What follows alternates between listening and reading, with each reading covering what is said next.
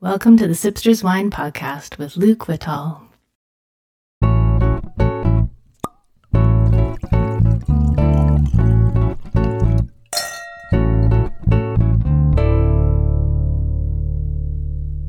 Good morning, afternoon, and or evening, Sipsters. How is everyone doing today, or this evening, or whenever this is that you're listening to this? My name is Luke Whittall, and this is the Sipster's Wine Podcast, episode number 4. This week is a little something different. I thought I would just come in and talk a little bit about what made Sipsters and how it got started. What's the philosophy of the wine experiences that I'm talking about? What is the guiding light behind all of that stuff? I will talk about the philosophy in a future episode, particularly because it is part of a really big announcement that is I'm going to have at the end of the show. So just have a listen for that. It's something that's pretty exciting, going to happen in the future. So stay tuned for that. Sipsters, if you haven't got a copy of it yet, you can buy it at any, some of the wineries that are featured in there have been selling it, but it's also available at small book shops, small book retailers. I usually recommend Mosaic Books in Kelowna. You can actually buy directly online from them, but there's lots of other book retailers. I'm used to saying wine retailers, that's why I keep starting with that, but book retailers, booksellers, lots of small independent ones, and of course there's all the big guys online that you can purchase it as well, but it's not very much, $20 will get you a copy of the book. So there'll also be a little thing at the end of the podcast about how you can win a copy of it directly from me, and I'll even send it to you and personalize it if you'd like as well too. So Sipsters really got started because of one book, and I like to feature books, and I think maybe I'll do this in future podcasts as well, where I will have I'll talk about a particular book that I think, a wine book that I think is particularly interesting and that maybe deserves a little bit more attention than it gets. So sometimes it's easy to tell what influences you. Like sometimes I hear people quote things that I know I've heard before in movies or television or something. But other times it's a little bit more difficult to trace. So the obvious influence for me as a wine writer is John Schreiner, the person who's been writing about BC wines since the early 80s. He's published his first book in 1983 and has published all kinds of books about wine in British Columbia ever since. And he's a huge influence on me, and I met him for the first time probably about 12 years ago, I guess. I met him actually maybe about 20 years ago at a book launch at Word on the Street in Vancouver. But he doesn't remember that, and I barely do, although I think I got him to sign one of the books that he was promoting at the time, one of the early tour guides. But working with him has been, when I got to work with him on the 6th edition of the Okanagan Wine Tour Guide, it was just an amazing experience, and I still have trouble believing that it actually happened, mostly because it came out right in the spring of 2020, and of course we couldn't promote it because of the pandemic. So the whole beginning of the process was fantastic, but the end of the process, unfortunately, it got a little bit sidelined because we couldn't do events or anything like that. So, but for the Sipster's Pocket Guide specifically, that concept really began to germinate in the fall of 2020, but in reality, the seed for it was actually planted many years earlier, and it's from a person I've never met, named Terry Thies. He is a wine importer in the United States, and I heard him on an interview on a podcast called Grape Radio, which doesn't exist anymore, sadly, but it was a podcast that was out of Napa Valley, and they had all kinds of amazing guests on there, and they talked about wine and philosophies and wine making, and I learned a lot about the world of wine from the podcast, but occasionally they would have authors on as well, and Terry Thies at that time was in the finishing stages of a book that came out later called Reading Between the Wines. And it is published by, where's the publications here? It is published by the University of California Press and is probably available online still if it is available in print. It came out, I think the date is 2012. 2010. But the podcast that he did was actually earlier in 2008 or 9. And I wish that podcast was still available. It would be fantastic to be able to listen to it again. But a lot of things in the podcast that he talked about, which I listened to over and over, really talked about wine appreciation. And it was such a different way than what I had been taught in, doing wine courses with WSET and all these other, wine experience type courses. And in the podcast, he mentions the book, which was interesting. And a lot of the things in the book, he talked about in this podcast. So I ordered a copy of the book as soon as it was available and was just thrilled to read in more depth about many of the same philosophies that he had alluded to in the podcast. And he wasn't sort of cryptic about anything. He's quite well spoken, and it was fascinating. But I'd like to read a little bit from the Reading Between the Wines book by Terry Thies, because this is the genesis of Sipsters. So he starts it on page 22. The greatest wines are the ones you can't write notes about because you are weeping, overcome with their loveliness. This happened to me in a restaurant in Paris one evening. The waiter must have thought my wife had just told me she didn't love me anymore and was absconding with the plumber. Nah, it was just a damned Jurasson. This, like all wine experiences, will jump out of the darkness at you, but it's okay. It's part of the spell. Don't fear the weeper. There's no need to posture with your palate. Unless you publish tasting notes for a living, no one knows what you think or feel about the wines you drink except you. So don't play games. Don't grope for extravagant language. Don't confuse what you admire or find interesting with what you spontaneously like. And please, if the wine smells like roses, it doesn't make you a better taster if you find some esoteric flower like Boudelia to compare it to. Trust any impulse that emerges spontaneously, as these are most authentically you. Some wines intrigue with their mosaic-like arrangement of nuances, and it's fun to root around and glean the intricacy of the design. Other wines seem to be pure image.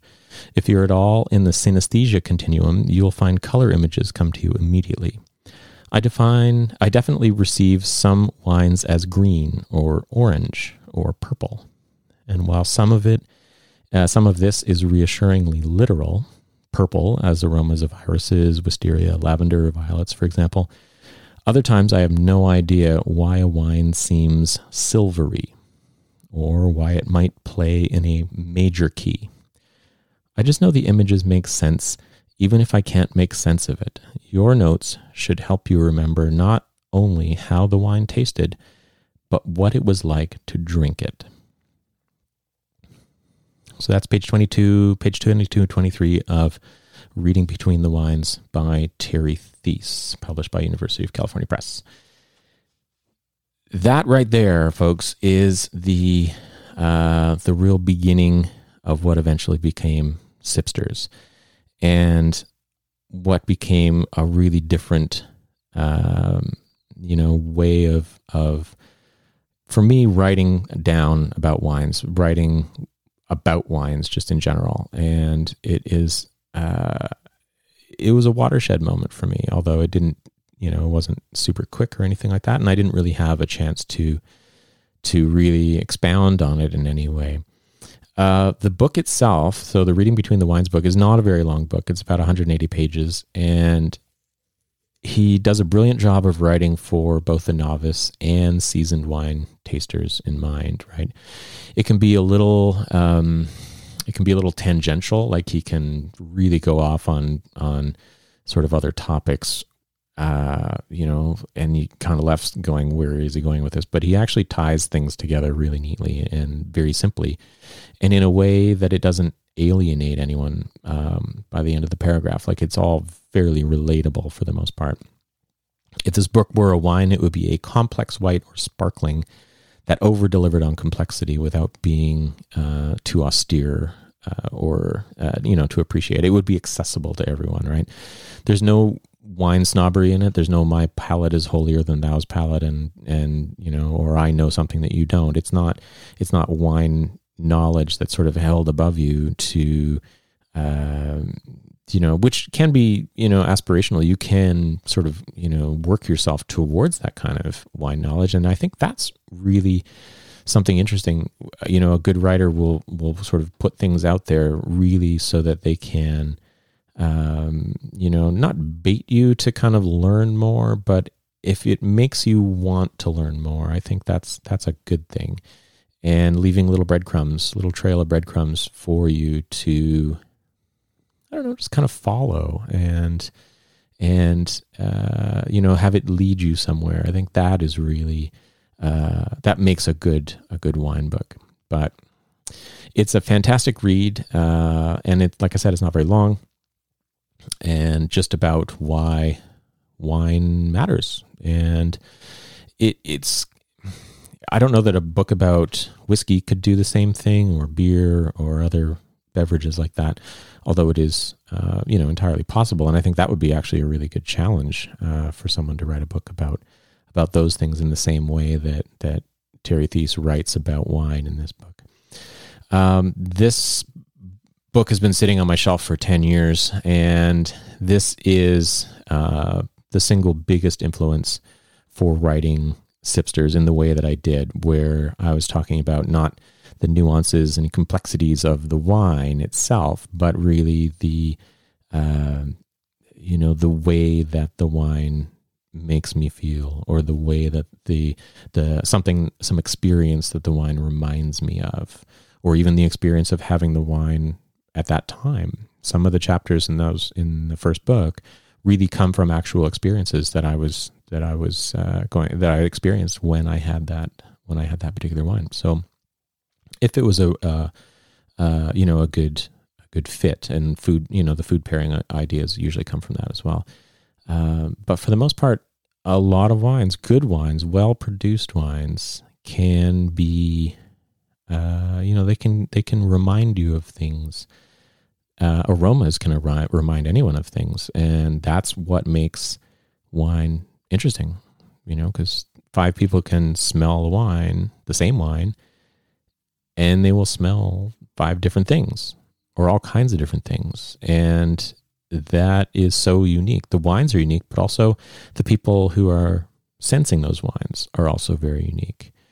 So it makes it very interesting, and there's all kinds of different wines out there, and they're kind of like snowflakes in a way, they're all very unique, and people are like snowflakes too in that way. We're all very unique as well. Very, very, we have unique thumbprints, we have fingerprints, we have unique chemistries in our bodies. We have just all kinds of, everything about us is unique to us. And wine is sort of the same way. So when you have 2 unique entities sort of meeting, amazing things can happen. And that experience is really what it's about. And that's what Terry, I think, was talking about in that chapter. And that's what I try to do with the Sipsters Pocket Guides. So, like I said, I'll be talking about the philosophy and mostly the philosophy of Sipsters, maybe in a future podcast. It will definitely, part of it will be in the introduction, and this goes into the big announcement that I was going to be talking about. The big announcement is that there is going to be a Sipsters Volume 2. Sipsters Volume 2 will be out next spring. I signed off on the final design recently, and it looks fantastic. And there are 50 more amazing wines from BC, or 50 more amazing wines included in it. There's no spoilers about who is in it, but all I can say is not all wine comes in a bottle, and not everything in a wine bottle is wine. So lots of interesting things coming. Until then, though, Sipsters Volume 1 is out there, and check it out at wineries or wine bookstores. So yeah, that is the big announcement. Sipsters Volume 2. When I did the very first one, the publisher showed me, the people at Touchwood showed me the design. I thought, wow, there's a Volume 1 on top of there. That's optimistic. But they were optimistic, and everyone at the publishing agency really liked the book and really got behind it, which was just amazing for me as a writer. That's just a really, really nice thing when that happens. And not all writers get to experience that. So it's nice when something you create gets a lot of it's validating. You've done work that people like, and so somebody likes it, even if it's two people that like it. That's fine by me. So it was just nice to have that. So the fact that a Volume 2 is coming out is just I can't believe it. It's really quite an amazing experience. So thank you for that. I would like to do a big question with every podcast, and some of them will have that. Some of them coming up will not. I've recorded some podcasts coming up sort of months ago that I haven't released yet, and those will be coming up very soon. But this is the big question for this week. And when I ask a big question, I think it would be fantastic to receive your answers. And if you could answer, if you'd like, send me an email at sipsterswinepodcast@gmail.com with your response. Now, this isn't a skill testing question. This isn't anything to do with, your wine knowledge or anything. It's really just a question just to kind of see what you think, to initiate a bit of a conversation. And I will reply to everybody if possible. And I'm not expecting to get like thousands of emails, so I should probably be able to reply, not a problem. But if you can answer, send me details of your answer to sipsterswinepodcast@gmail.com. Here is the question. What is your favorite wine book? Do you have a favorite wine book? Do you have a wine book? Do you have a book about wine anywhere? I mean, have you ever considered buying a wine book? This is the question. So send me an email at sipsterswinepodcast@gmail.com with your answer. Don't do it on social media because I'm not going to be doing anything with social media, as you remember from the first episode here.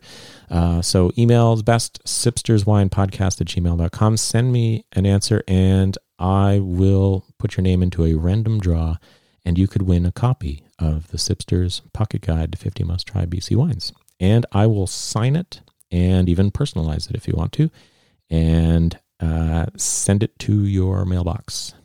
Okay? But you need to enter by sending me an email. What is your favorite wine book?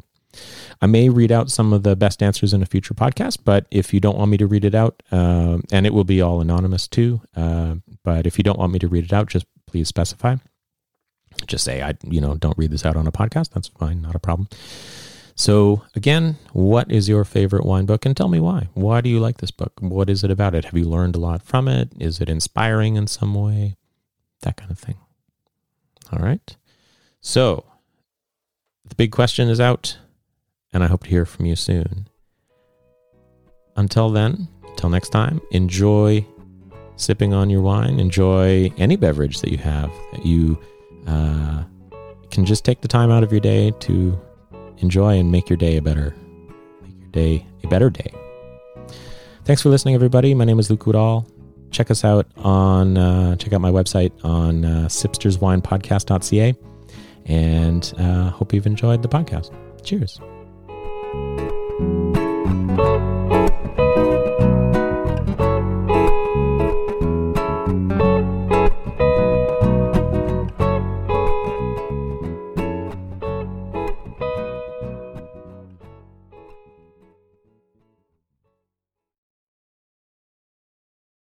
Thank you for listening to the Sipsters Wine Podcast. Go to Sipsters online at sipsterswinepodcast.ca.